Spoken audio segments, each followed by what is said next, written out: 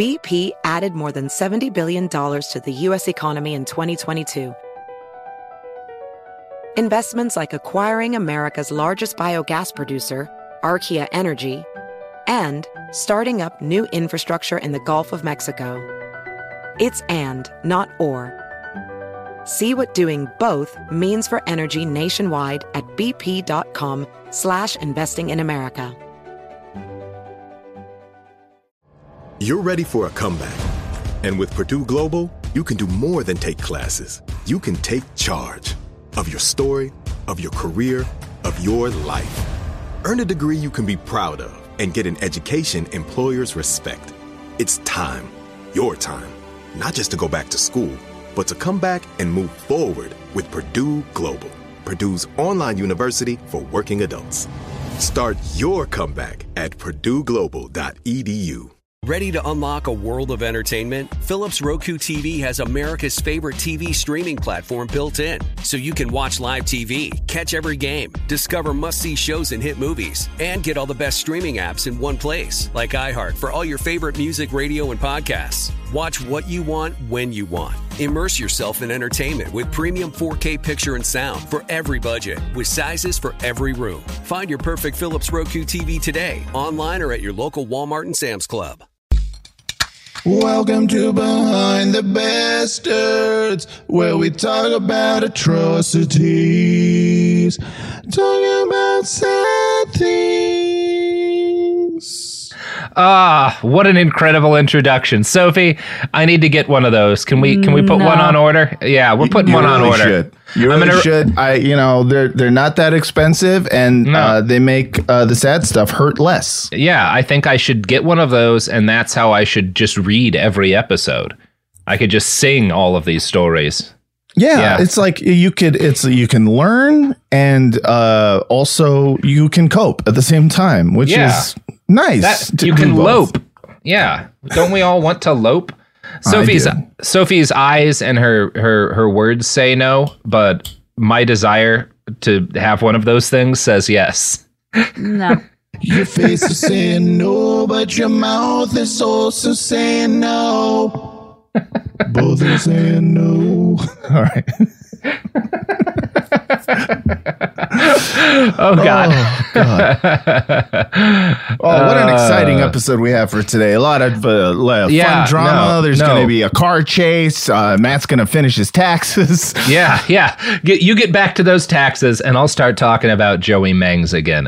Yeah, because, I'm once again, this is the first episode. I'm doing this the last episode. I'm opening with a plug, motherfuckers, because plug out. This is the thing. I mostly talk about The Wire and or TV shows in general. We did it's Pot Yourself a Gun is the name of the podcast. Pot Yourself a Gun.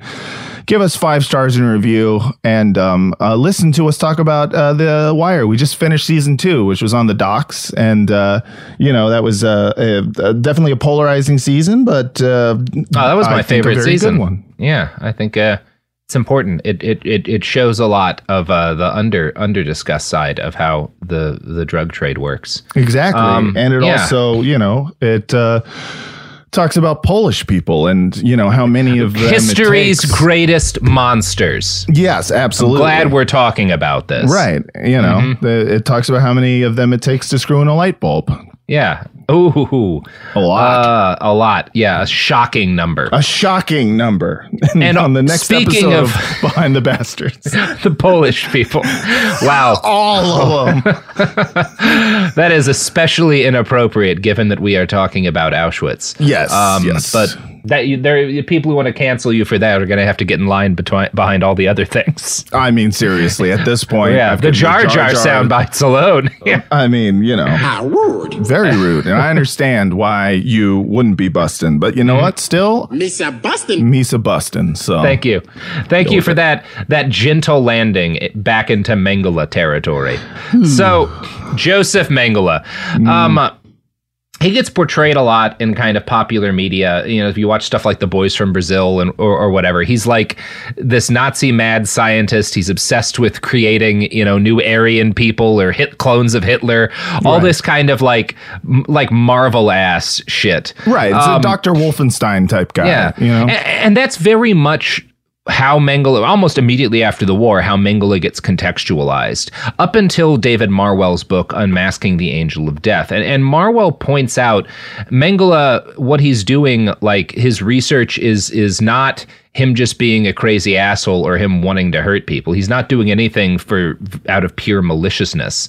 What he's doing is carrying out experiments on behalf of other scientists who are more highly regarded than him, in order to like pursue ends that they could not pursue without the sheer quantity of bodies that Auschwitz provided them with. Right. He was planning to use the research that he did at the camp as the basis for his Habilitationsschrift, which is the German word for a postdoctoral thesis, which was kind of, if you want to be a professional academic, and that was his dream, to be a respected scientist, that's a thing you have to do first.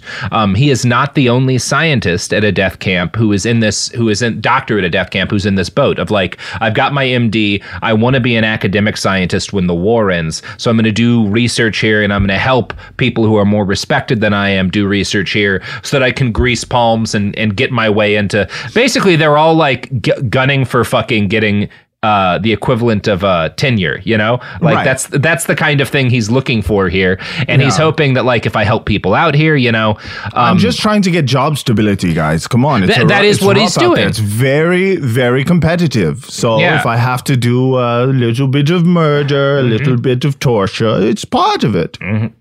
Yeah, you can't even get into a postgraduate program here without both a 1600 on your SATs and 2 years at a death camp. Yeah, it's very important. You have to get very, very high on your death camp SATs. Yeah. And I'm sorry, you can't. Hey, don't blame me for having the grind set mindset. And it's specifically the meat grinder set minder set. It's actually more fucked up than that, because one of Mengele's colleagues at Auschwitz, Dr. Hans Delmotte, is also working on doing his postdoctoral thesis, but he's not doing it on his own. He saves a Jewish inmate physician who he enslaves and makes him help him with his dissertation.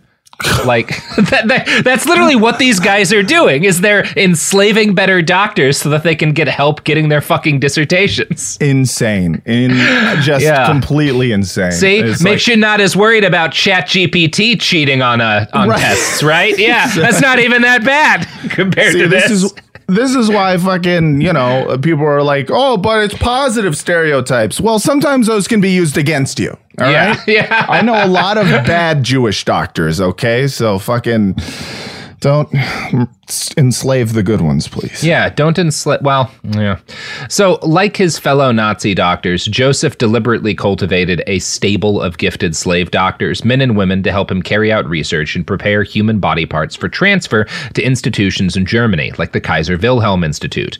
Before the war, twin studies had been hard to carry out, but during Mengele's time at Auschwitz, more than 750,000 people passed through its doors, which is a lot of twins, alongside people with all manner of disabilities he wanted samples from.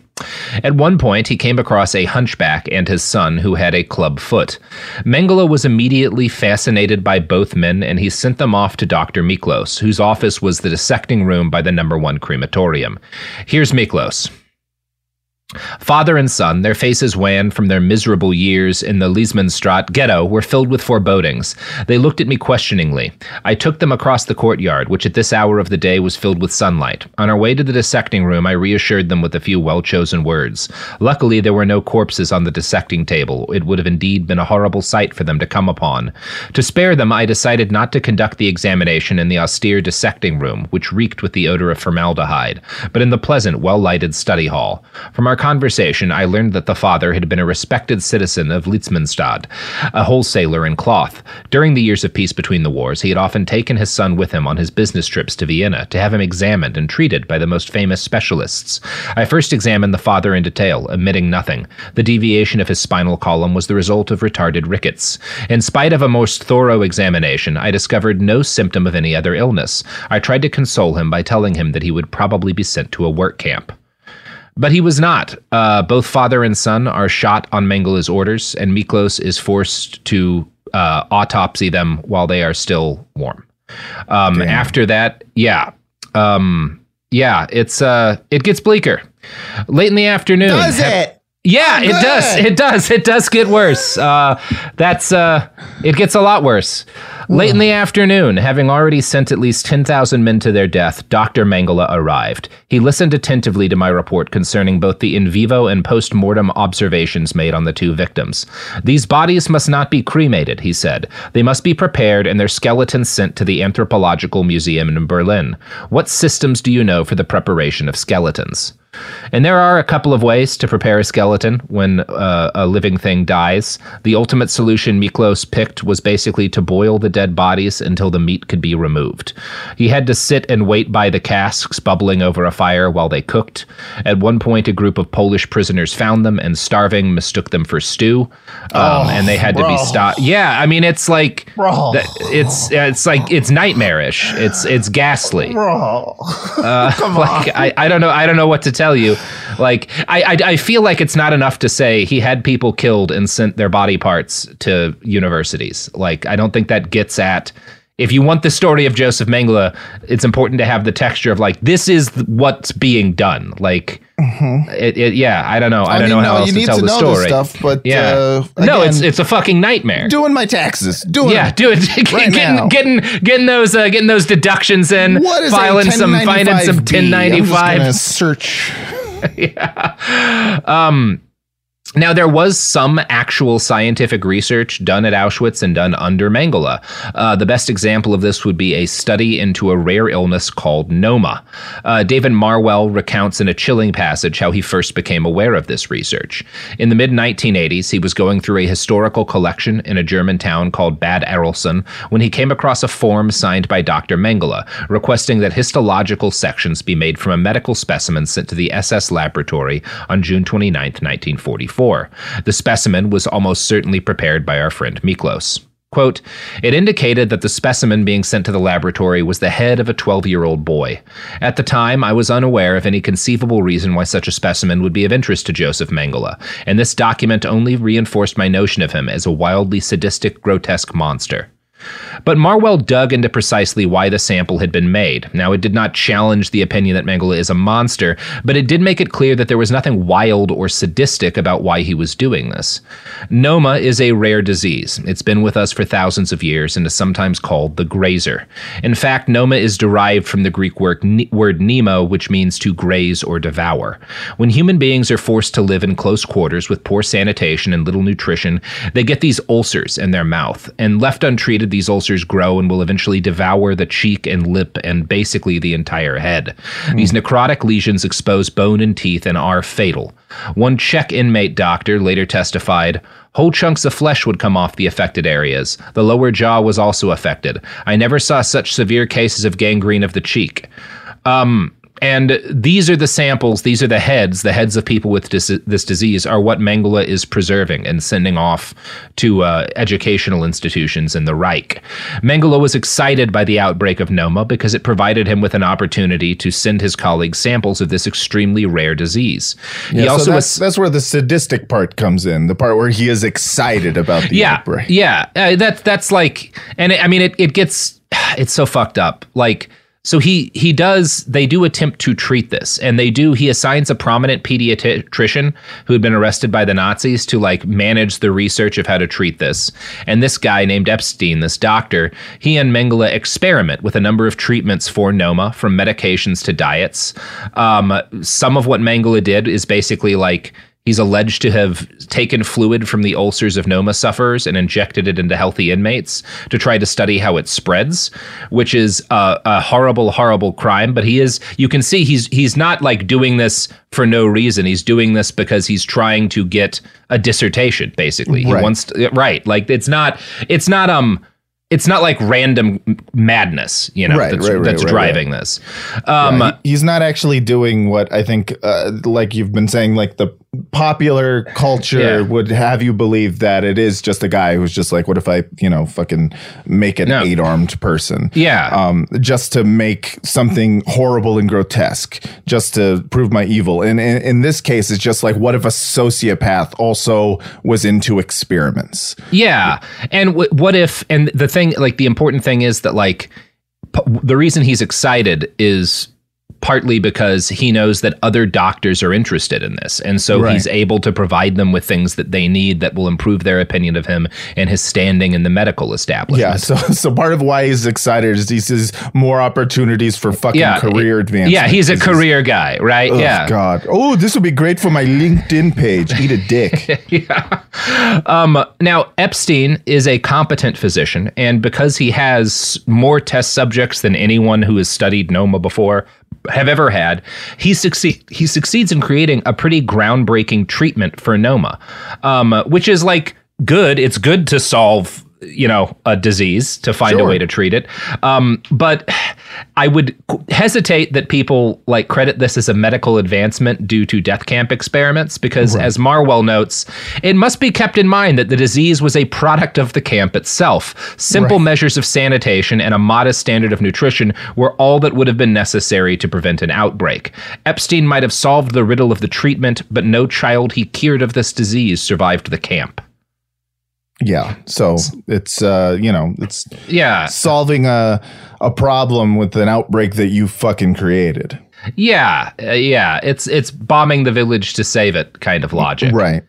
Now, this begs the question, though, what kind of twin research did Mengele get up to at Auschwitz, and what was its actual purpose?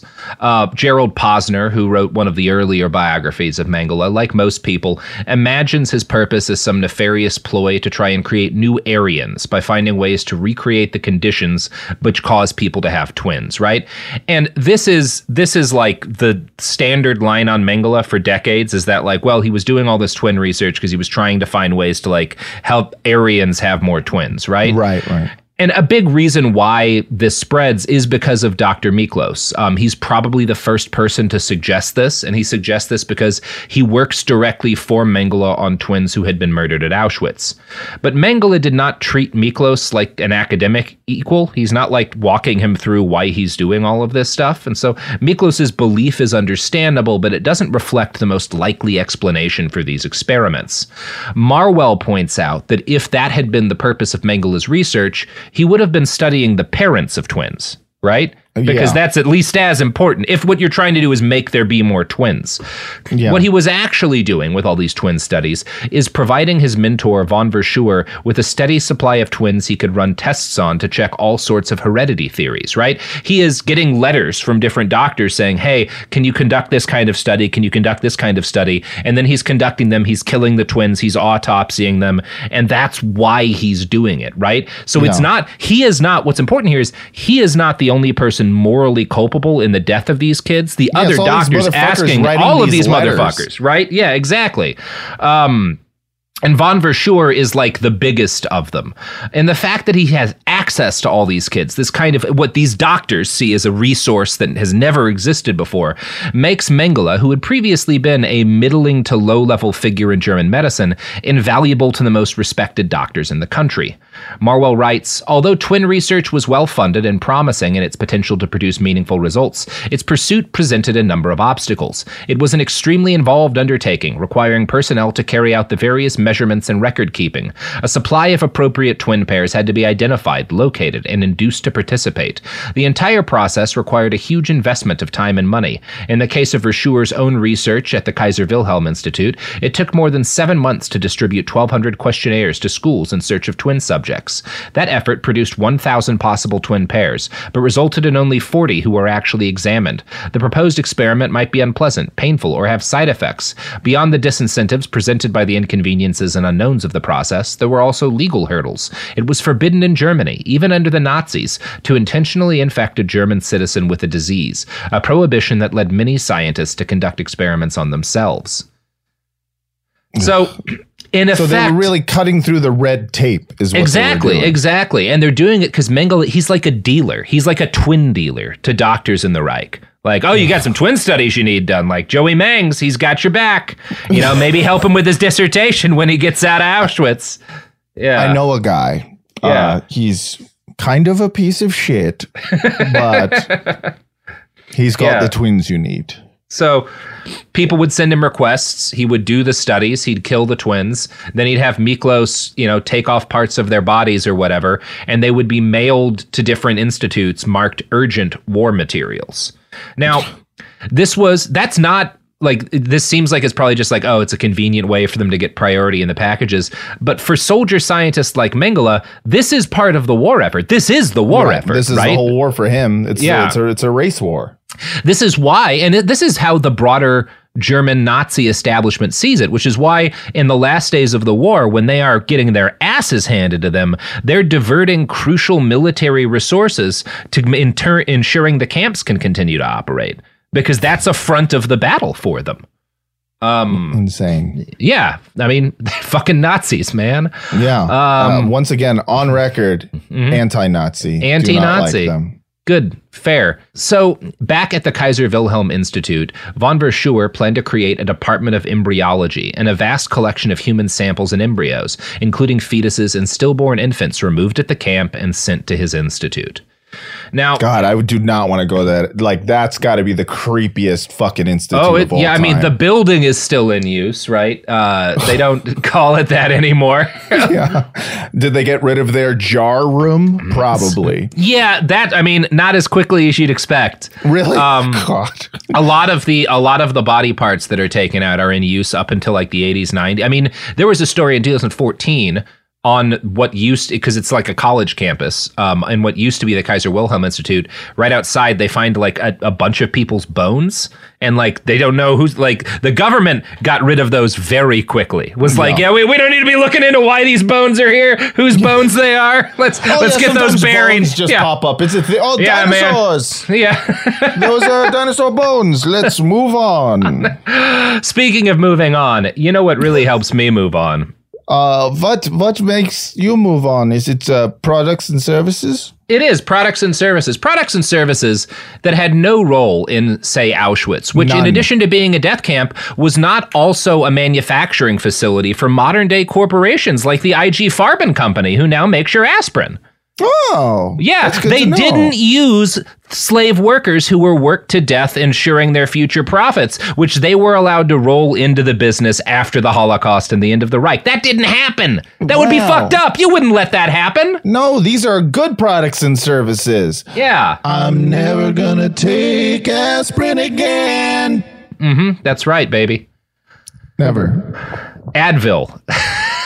Oh, shit. Advil. We're talking about the Bayer Company. Bleep this out. Oh, we were. Yeah, Bayer. Yeah.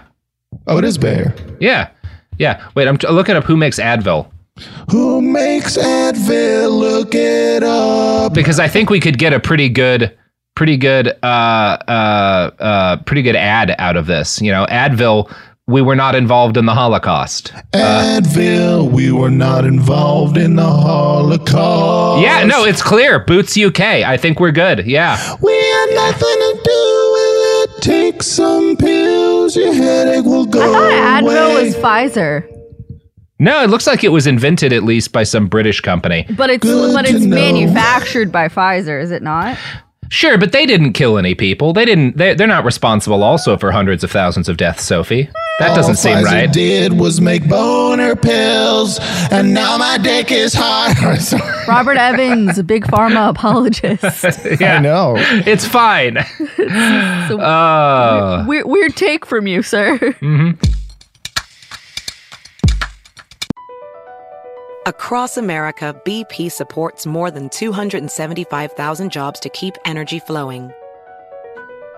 Jobs like building grid-scale solar energy in Ohio and producing gas with fewer operational emissions in Texas. It's and, not or. See what doing both means for energy nationwide at bp.com/investing in America. From football playoffs to basketball madness, TCL Roku TVs are the best way to stream your favorite live sports. With all the biggest sports channels, a sports zone with all available games in one place, and apps like iHeartRadio with sports podcasts such as The Herd with Colin Cowherd. Cheering on your favorite team has never been easier. A big screen TCL Roku TV offers premium picture and sound quality, so you'll feel like you're right in the action. Find the perfect TCL Roku TV for you today at Amazon.com. Hey, this is John Ridley. And this is Matt Carey, documentary editor at Deadline. And welcome to Doc Talk. John, we've got a hard-hitting episode today. A lot of controversy well, maybe we should put the word controversy in quotes in the documentary field about the nominees for Best Documentary Feature. We're going to get into that with some amazing panelists. You get a shot, but the individuals behind every one of those images, they're complicated and they are human. This has been Doc Talk. Thank you. Great conversation. Thank you. We're back, and we're talking about all the different big pharma companies that And how do they're not good. have. And how that Robert didn't. loves them. They're his favorite. Huge fan. Love them. Big pharma bro, like Martin Absolutely. Shkreli. That's right. So, the best known story about Mengele at Auschwitz is probably Taxes. Go ahead. is the one that, like, the idea that he supposedly sewed two inmates together to try and That's create the one a I've heard. Siamese This twin. is like the infographic The thing I Siamese watched. twin myth. Yeah, thing. that is a frequent myth. There's also allegations he tried to, quote, make boys into girls and girls into boys through cross transfusions, and that he connected the urinary tract of a 7-year-old girl to her own colon. And if you hear these stories, like, that's all mad, crazy doctor shit. Right. Obviously, because the Nazis destroyed a lot of records and Joseph himself is not a reliable source on his activities, we will never know exactly what he did. But David Marwell points out that a lot of these stories are either false or exaggerations of reality or kind of misattributions of real crimes to Mengele. And this gets us into a really complicated piece of Holocaust history, which is the Mengele effect. In the aftermath of World War II, spoilers, Mengele escapes, right? He gets away in large part because he doesn't get that tattoo on his arm that all the SS guys get. Right. So when after he gets, the unit he's with gets captured because he embeds with a Wehrmacht unit, when the Americans are processing them, they don't immediately see, oh, this is a fucking SS guy. Let's put him in, make sure he's not one of the ones that we're looking for.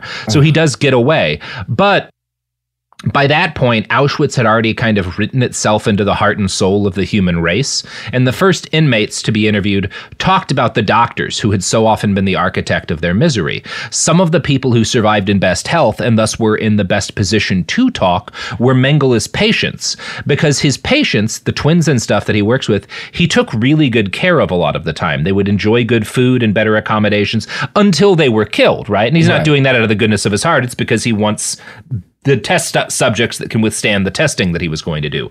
But because of this, some of the people who he hadn't got to when he flees Auschwitz are some of the first people who are able to talk. And just in general, Mengele's name spreads very quickly as one of the architects of this nightmare that is Auschwitz. And a curious thing occurs after that, which is that more and more Auschwitz inmates over the years record Mengele experiences than could possibly have known or seen him. Part of how we know that these are not accurate recollections is that he's often described as tall, blonde, and well-built. Mengele was 5'8" and dark-haired. Historian Zdenek Zovka claims that almost all inmates at Auschwitz would later claim to have been selected personally by Mengele when they arrived at the camp, which can't have been possible. We simply know that many other doctors were doing that job. Herman Langbein was an Auschwitz survivor and author of the seminal book People in Auschwitz. He noted that many former inmates not only insisted they'd had direct contact with Mengele, but, and this is really strange, they tended to remember him as being hot. And I'm like trying not to joke about this, but I'm going to read you a quote from this guy's book. It's very strange. Some well-known SS men have been positively idealized after the fact. Thus, Fania Fenelon has called Mengele a handsome Siegfried, and Therese Chesang writes, Mengele is immaculate in his belted uniform, tall, with shiny black boots that bespeak cleanliness, prosperity, and human dignity. He does not move a muscle. He is insensitive. Elie Wiesel mentions that Mengele's characteristic attributes as white gloves, a monocle, and the rest. Jiri Steiner, a twin used by Mengele in his series of experiments, speaks of his angelic smile, and Siegfried Vanderberg believes that in a film, Mengele should be portrayed by no less than the famous lady killer Ramon Navarro. Karl Laszlo describes Mengele as a strikingly handsome man who had a fascinating, spellbinding effect even on female prisoners, and continues, Mengele came with a motionless face, and his beautiful, regular, cold features that seemed to be carved out of stone appeared to be the mark of death itself. In his shiny boots, he walked rhythmically on the camp road. I saw Mengele almost every day in the office of the SS infirmary, where he was doing routine bureaucratic work, and he struck me as neither particularly attractive nor elegant. I never saw him wear a monocle. Now, Langbeen, obviously, these guys are all at Auschwitz. Elie Wiesel is one of the most famous Holocaust survivors there is. Right. You know, he writes fucking Night. They're not like... Again, there's no, I'm not putting any shade on these people for the fact that their memories of this are kind of fucked up. Yeah. And Langbeen coins the term the Mengele effect to describe what he calls a form of memory displacement, where real memories of trauma are mutated, sometimes into different acts of terror, and generally credited not to whichever Nazi had committed them, but to the man who became the most famous symbol of Nazi evil at Auschwitz, Josef Mengele. Langbeen makes one of the most important observations in Holocaust studies, one that inspired this series when he writes, quote, "Those who kept the machinery of murder going in Auschwitz were not devils. They were humans." Yeah. Yeah. I mean, I don't know. I mean, there is also part of me that's just like, yeah, you know, this just sounds like years and years of conditioning of my dad being like, marry a doctor. Mm-hmm. And just eventually you start looking at anyone as a doctor as hot. So that's probably what happened. It's just like, he's a doctor, you say? I mean, I'm telling you, this is it's something. It's a very Jewish trait. We all want to marry a doctor. So we see a doctor. It doesn't matter if it's Oz or Mengele, I guess. Both equally bad, by the way. Boy, howdy. So David Marwell elaborates both on. Get episodes on this podcast. They did. They're both bastards. Mm-hmm. You can't talk about one without the other. That is true.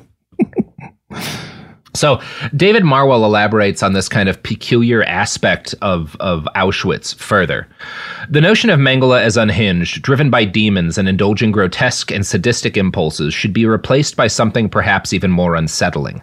Mengele was, in fact, in the scientific vanguard, enjoying the confidence and mentorship of the leaders in his field. And yeah, that's kind of the most unsettling thing, or at least one of them about this, is that experimentation is the norm at Auschwitz. And Mengele joined many of his colleagues in utilizing patients as experimental resources. They were able to justify this to themselves, not by saying, you know, fuck these people, they all have it coming. Most of them did not talk about it that way. And most of them were capable of being perfectly polite and even to some degree sensitive to the patients or to the inmates that they worked with on a daily basis. Guys like but they had Miklos. this ideology based on this is for the greater scientific good of our particular race. And they found also, aside from that, they found other ways. A lot of ways they would justify it as like that. Well, these people are sick; they're all going to die anyway. We might as well learn something from them. You know, the government's decided they're going to kill all these people. So what can I do? I can't do anything, but maybe I can help a few people here and there. You know, and isn't it probably the most sickening part of it is the people going like, you know, these people are all going to die anyway. And it's like, not if you don't let it happen. You don't have to do this. You're part of the machine. Yeah. God damn. Yeah. They don't seem to take that into account. So we have some idea of how Joseph rationalized his own behavior, because half a lifetime later, when he's on the run, he spends 2 weeks with his estranged son, Rolf. And this is when he's an old man. He's kind of near death. And Rolf is an interesting character. He's part of how Posner's biography gets written, because he brings Posner after his dad dies. Mengele writes a memoir that's like, he writes it like a fiction novel where he gives himself a fake name and kind of writes basically, this is the fictional story of a doctor at Auschwitz. He does an If I Did It. He does an OJ with his fucking memoirs. But Rolf, you know, Mengele's family supports him for the entire rest of his life. They're because they're rich. They're still to this day. The Mengele company is successful. They're sending him money. They help him stay on the run. And Rolf kind of grows up. He only meets Mengele once when he's a child. And he's told that Joseph is not his dad, but his uncle, who's on the run because the Allies are unfairly prosecuting him. But as he grows up, they exchange letters when he becomes an adult, and Rolf number one, winds up being left wing, which like his family is deeply conservative. They're fucking Nazis. And so eventually, like he's very conflicted. He comes to accept he is the number one. There's less information available, at this period of time. Like the internet's not a thing, but he comes to accept maybe I don't know exactly what my dad did. Maybe the Allied stories aren't exactly accurate, but my dad did fucked up shit at Auschwitz and it's indefensible, right? He comes to that conclusion, which fair enough. Good for you, Rolf. And so he travels to meet his dad in Brazil near kind of the end of his father's life for a 2-week period. And Rolf, again, had educated himself a little on the Holocaust, and Posner talks to him for his book. And here's what he says about this meeting, where he talks to his dad about what his dad did at Auschwitz. I proposed that, and this is Rolf talking, I proposed that whatever he or anyone else did or did not do in Auschwitz, I deeply detested it, since I regard Auschwitz as one of the most horrible examples of inhumanity and brutality. He said I did not understand. He went there, had to do his duty, to carry out orders. He said that everybody had to do so in order to survive, the basic instinct of self-preservation.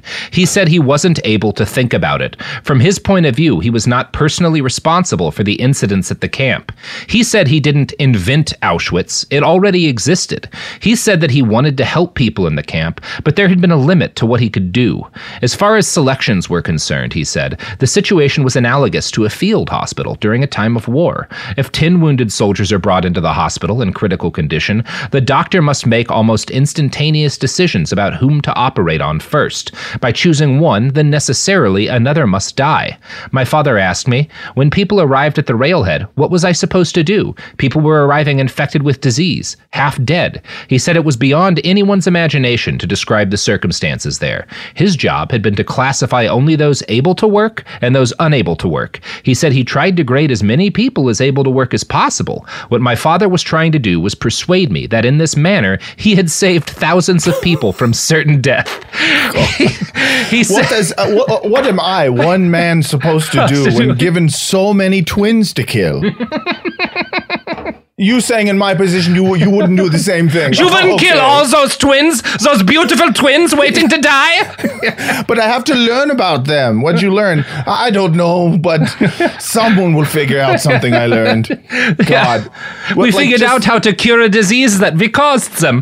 Yeah, exactly. Fucking A. And he's just like, listen, I was just like any regular doctor who has a bunch of slave doctors working for them to do experiments on twins who die. We've all been there. We've all been there. Ask anyone who's been to medical school whether or not they would have done the same thing. I think you'll find I'm normal.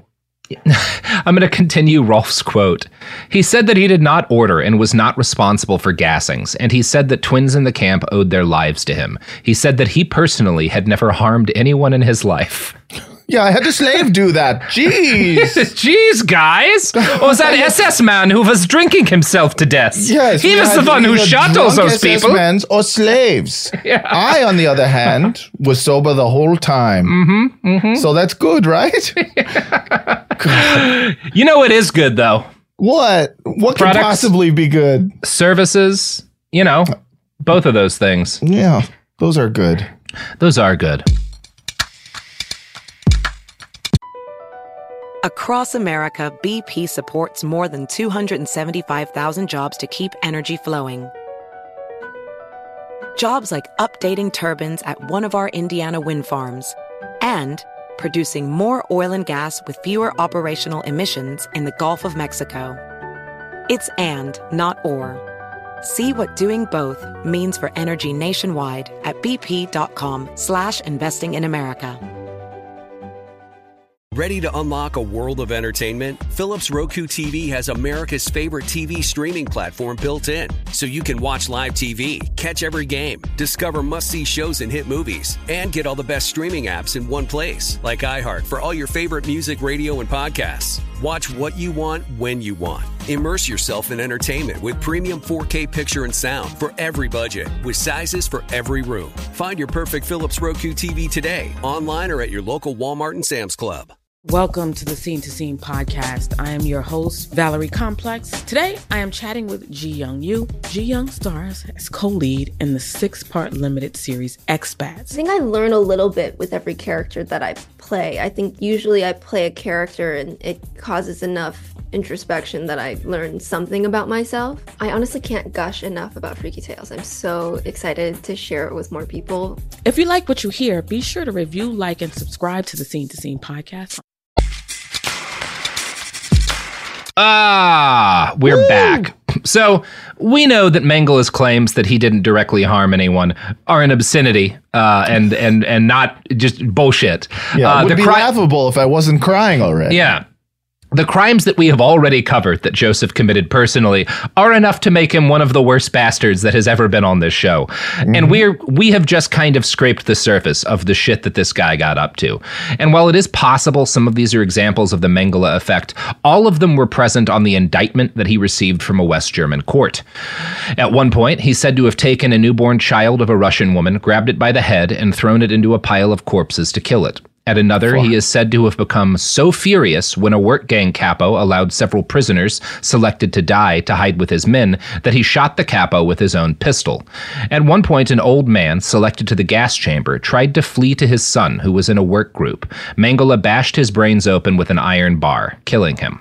At another point, he got angry because a woman gave birth and the selection doctors had failed to warn him she was pregnant. He threw the newborn baby into a stove. He is said to have shot a 16-year-old girl who fled onto the roof out of fear of the gas chamber. Worst of all is the testimony of inmate Anani Sailovich Petko, a Russian survivor of Auschwitz. He was there the day a group of 300 children were brought into the camp, having been separated from their parents. They were all under 5 years old. When Mengele saw the group of children, he complained that it was too hard to gas 5-year-old children, so he selected another strategy. Quote, and this is from Petko. After a while, a large group of SS officers arrived on motorcycles, Mengele among them. They drove into the yard and got off their motorcycles. Upon arriving, they circled the flames. It burned horizontally. We watched to see what would follow. After a while, the trucks arrived, dump trucks with children inside. There were 10 of these trucks. After they had entered the yard, an officer gave an order, and the trucks backed up to the fire, and they started throwing those children right into the fire, into the pit. The children started to scream. Some of them managed to crawl out of the burning pit. An officer walked around it with sticks and pushed those back in who managed to get out. Hess and Mengele were present and were giving orders. I have 3 pieces of nicotine gum in my mouth. Yeah. That's about the worst thing I've ever read. Yeah. I can't imagine anything worse than that. And that's, Josef Mengele. Obviously, I considered doing a whole episode about how he fled from justice. It is an interesting story. It's interesting to me, all of these stories, like the gist of it basically is that he spends a couple of years on a farm in Germany living low. He eventually escapes to South America. He bounces around from like Brazil to Paraguay. There's a period of time where he's able to live under his own name pretty openly. And then the Israelis get Eichmann, and suddenly he has to go deep underground because after Eichmann, Mengele is like the big prisoner that they haven't caught, or the big war criminal that they haven't caught. So he's successful, and he's able to stay hidden basically because a lot of Nazis have real solidarity with him. Like, it's all old Nazis and just South American dudes who like the Nazis, and they hide him. But it's kind of worth noting, all of these sort of fictional depictions of Mengele, there's like all sorts of stories of him as a mad scientist in Latin America trying to remake the master race or whatever. Right. That's not at all his life. He's an old man. He spends most of his time where he's working, either selling real estate or working as like a contractor for his family company, selling like farming equipment. He lives off grid for a while with a family.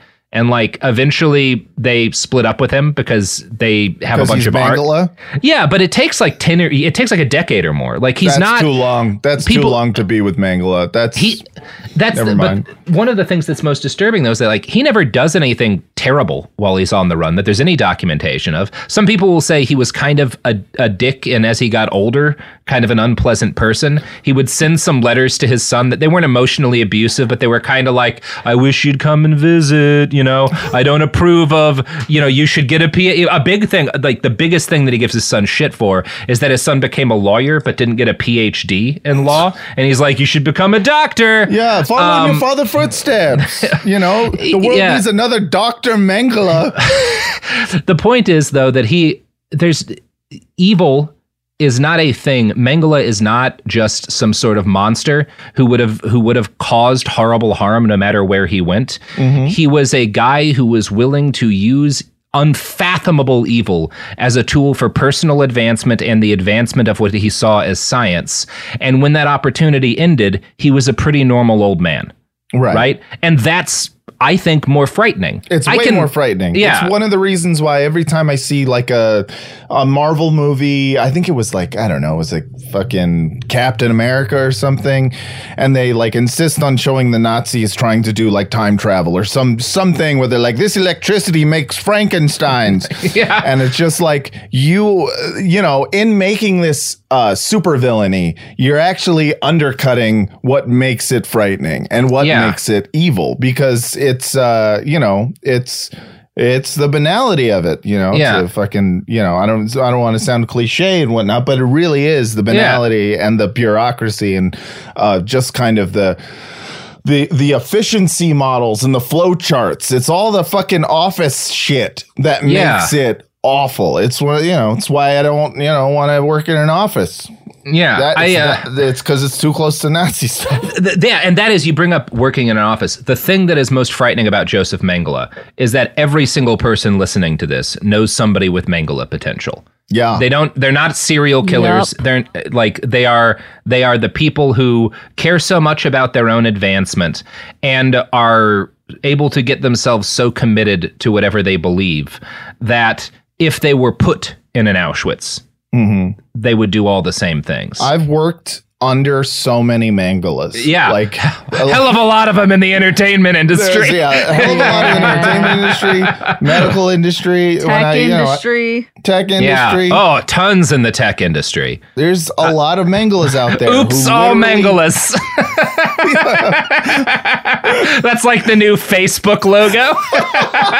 Oops, all Mengeles. Oops, all Mengeles. Yeah, it's just like literally people who are just like, you know, oh, it's too bad that's not, you know, that it's illegal to do experiments on humans. It's like, wait, is that the only reason you wouldn't do it? Yeah, is that why it's... You get this also when people will talk about, like, I mean, the Nazis were fucked up, but we did learn a lot from those. No, we didn't. No, we fucking didn't.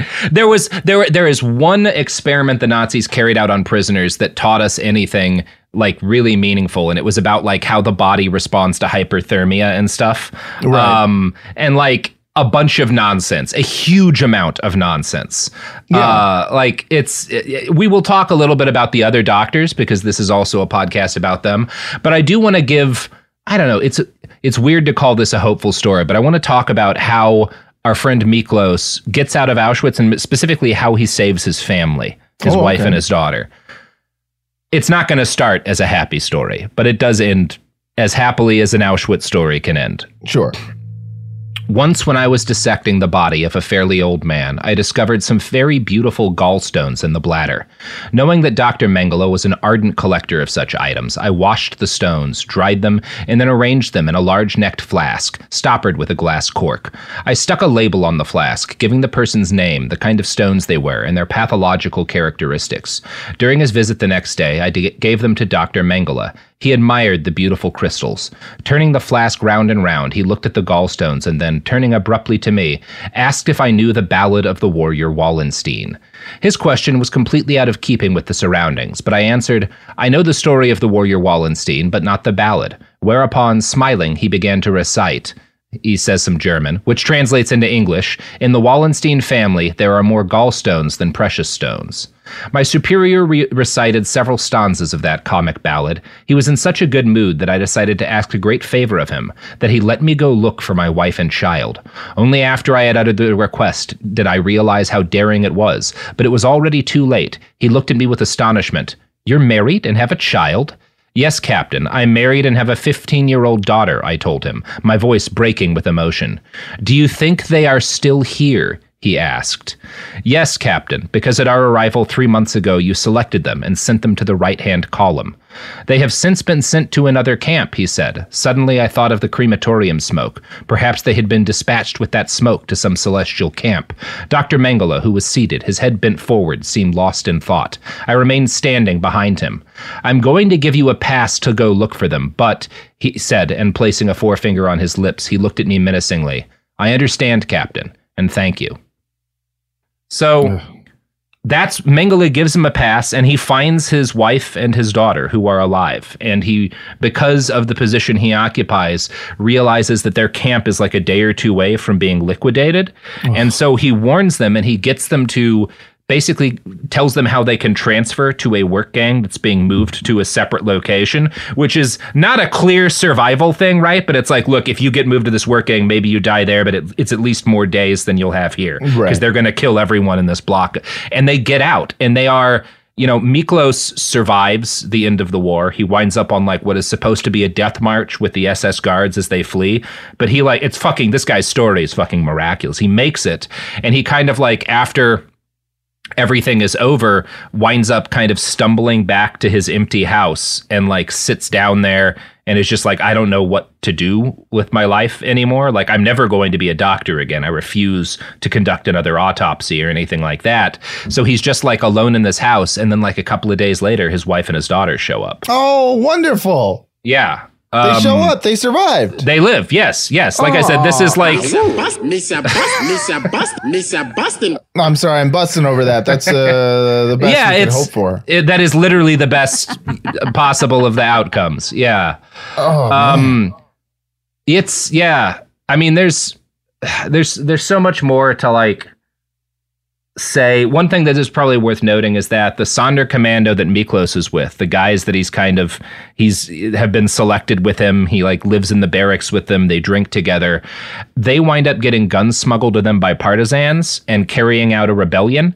And their entire goal in this rebellion inside the camp is that one of them escape, so that someone can tell the world about what happened there. Wow. And they don't succeed in this. None of the Sonderkommando who rebels survive. They get massacred, but they succeed in destroying one of the crematoria ovens as they die, which significantly limits the ability of Auschwitz to kill and dispose of people. Nice. Saving God knows how many lives.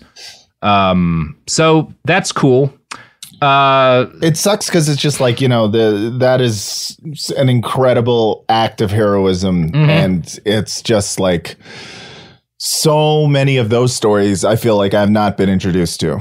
Many of the stories, like the majority of them are just these awful fucking, you know, it's so much more common to tell stories of suffering than stories of resistance. Right. But you know, there are numerous stories, especially in like the Polish territories, of Jewish people and other victims who gain access to guns. They either had them before, or they sometimes make them, or they steal them from Nazis, and they fight back. And that is a part of the Holocaust too. And because they fight back, you know, even in each of these incidents, you know, maybe only a few people get saved. The descendants of those people who were saved through acts of resistance number today in the hundreds of thousands. Yeah. And, you know, that's a big deal. Dr. Mengele obviously is hounded for the rest of his natural life until he dies drowning off the coast of, or at a lake in Brazil. When but he's like, he drowned to death? Oh yeah, he drowns like a little fucking asshole. Yeah. Dope. Way to drown, you loser. Oh, I don't know. That's great. I didn't know that's how he died. He fucking drowns. That's fucking cool. That is cool. I mean, it's not the most painful way he could have gone. I would have preferred like hit by a car that has like a big spiky front end that just impales him in the dick and he's dragged for like 30 miles. He could have died, but at least it wasn't like, oh, he peacefully died in his sleep. No, he fucking drowned. He does drown while on vacation. Oh, that's great. That's great. Him drowning is good. Drowning is you know, like, I'll take it. It's panic before death. It's he's at least scared. That's good. And he's in bad health for years. He's very lonely. He has a crush on this like child that he has as his housekeeper, but he can't marry her. He's a gross piece of shit. Fuck him. The other doctors, though, who had enabled his work and been his colleagues and benefited from the research he did, were not punished. Dr. Julius Hallervorden was a respected neuropathologist and head of the histopathology department at the Kaiser Wilhelm Institute. He received hundreds of brains taken from euthanasia victims, and he also killed many children at the Brandenburg Gordon Clinic where he worked and later removed their brains. He described these specimens to a colleague as wonderful material, feeble-minded, malformations, and early infantile disease. After the war, he had a neurological research position at the Max Planck Institute in Berlin. At the Brain Research Institute in Frankfurt, Hallervorden's specimens, including brains from the euthanasia program, were used by doctors until 1990, when they were finally buried in a cemetery. We had a happy ending. We had him drowning. Sorry. He was drowning. He was sad. He couldn't fuck a child. It was. Then you're like, but here's some people who got away with it. Yeah, because most of the people who enabled Mengele pretty much all did. There's Dr. Fritz Lenz, who was a medically trained geneticist. After 1933, he was head of... What is this section called in your notes? Is it like... Bum out Matt even more. In case Matt gets happy at end, give him more sad.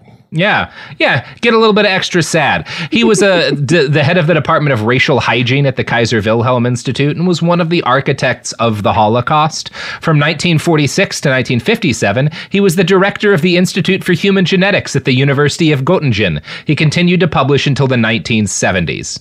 And of course, our friend Ottmar von Verschuer, as head of the Kaiser Wilhelm Institute, obviously, he was responsible for a whole bunch of fucked up shit. Post-war, he was interned by the Allies in 1946. In 1951, he accepted a position at the University of Munster, where he established one of West Germany's largest genetic research centers. Verschuer retired in 1965 and died in 1969. I stopped listening after you said Dr. Douchebag drowned. Yeah.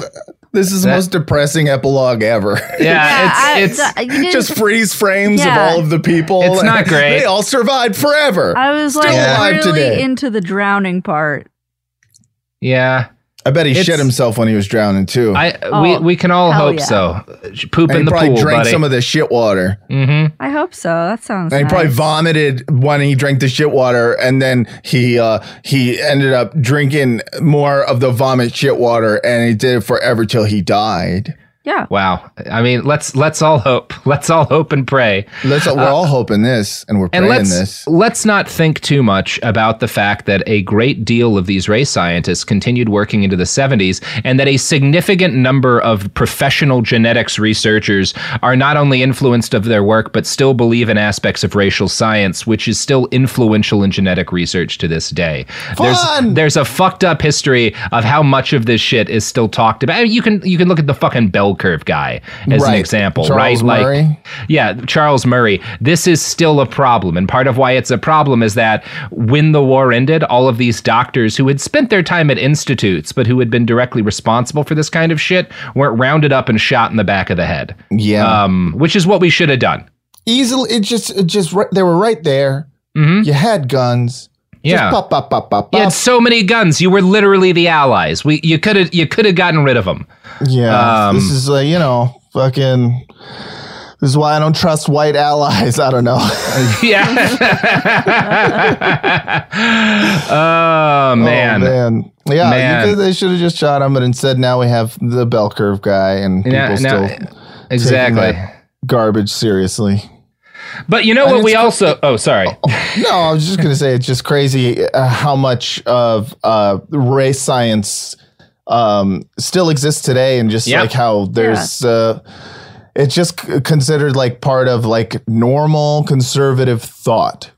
You know, yeah, because it always has been. It always has been, but it's just like so deeply ingrained in the ideology that it's like to lose the race science part of it is to lose like what holds it together. It's like the glue. And so that's why, you know, whenever someone is like, well, you know, I'm a fiscal conservative, as if it like makes them somehow like, well, I'm not a racist conservative. And I'm like, yeah, your whole point of view is poison. Yeah. Yeah. Part of identifying as a fiscal conservative means that you're okay caucusing with the conservatives who are, you know, the other kind. Right. Exactly. Right? Yeah. Exactly. Yeah. It's like, you're cool with a little bit of race science. Oh, not me. No, not me personally. But I'll gladly just shepherd them into power and whatever will be, will be. Yeah. Que sera, ser Nazi. I don't know. You want to plug anything, Matt? Absolutely. There's you see, Philip Morris also makes nicotine gum products, and I want to plug those right now. Oh, hell yeah. Thank you, Philip Morris. If you're trying to quit smoking, but you don't want to stop giving money to the people who got you addicted, Nicorette gum. It comes in 4 milligram and 2 milligram, but you can eat 2 of them. I also want to plug my The Wire podcast / Sopranos podcast, Pod Yourself a Gun. Fucking listen to it. You know, give us a review. Fucking be our friend. And you know, it's a lot of fun. It's a good podcast. You will enjoy it if you enjoy me. And I hope you do, because I love you guys out there. And I want to pivot off that and note that we now have a Behind the Bastards branded nicotine gum. You know, Big League Chew? It's just 50% Big League Chew and 50% actual tobacco chew. Oh, I love it. Perfect. It's Bigger League Chew. It's Bigger League Chew. Yeah. It's Big League Chew for adults. Exactly. Yeah. It's you good, only it's get good half stuff. Oral cancer. Yeah. You know, you get that Nick rush and a sugar rush. It's great. It's perfect. Behind the Bastards is a production of Cool Zone Media. For more from Cool Zone Media, visit our website, coolzonemedia.com, or check us out on the iHeartRadio app, Apple Podcasts, or wherever you get your podcasts. From football playoffs to basketball madness, TCL Roku TVs are the best way to stream your favorite live sports. With all the biggest sports channels, a sports zone with all available games in one place, and apps like iHeartRadio with sports podcasts such as The Herd with Colin Cowherd. Cheering on your favorite team has never been easier. A big screen TCL Roku TV offers premium picture and sound quality, so you'll feel like you're right in the action. Find the perfect TCL Roku TV for you today at Amazon.com. Hi, I'm Antonia Blythe, and this is 20 Questions on Deadline. Joining me today is Alison Brie.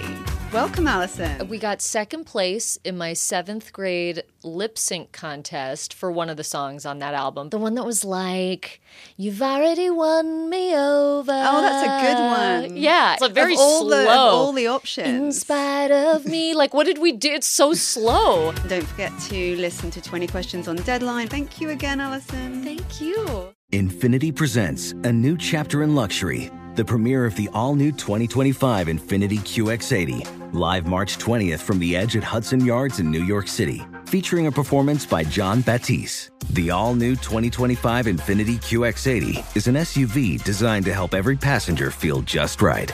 Be the first to see it March 20th at 7 p.m. Eastern, only on iHeartRadio's YouTube channel. Save the date at new-QX80.com. Don't miss it. 2025 QX80 coming this summer.